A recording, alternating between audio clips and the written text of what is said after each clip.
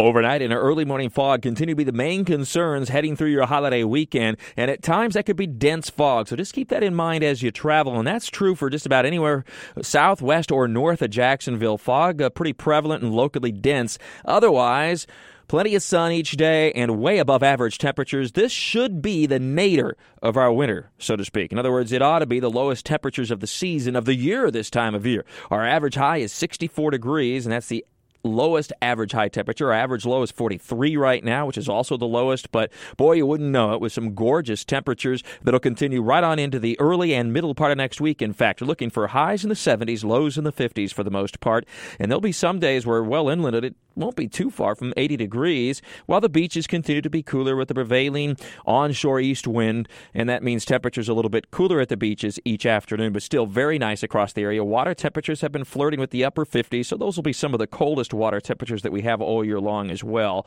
But still, very nice weather pattern all the way through Martin Luther King Day on Monday. So for the parade Monday morning, look for fog early on, breaking out into sunshine, and temperatures reaching the 60s to around 70 degrees during the morning.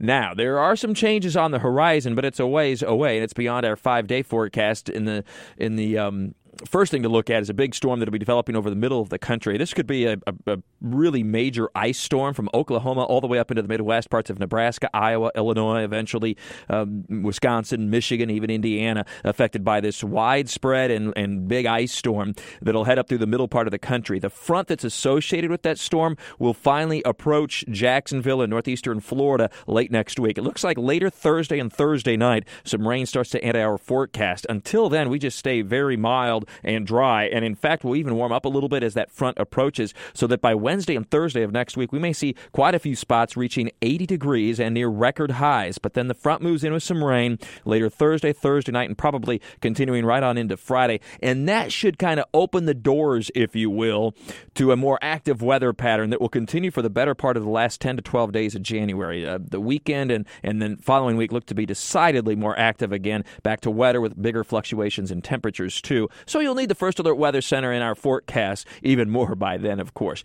In the meantime, enjoy the pleasant weather with just some gorgeous conditions all the way through the weekend into early next week, with the exception of that potential for locally dense fog at night and into the early morning hours. Have a great and safe weekend with all your weather all the time. I'm Chief Meteorologist Mike Burrish from the CBS 47 and Fox 30 Action News Jack's First Alert Weather Center for News 104.5 WOKV.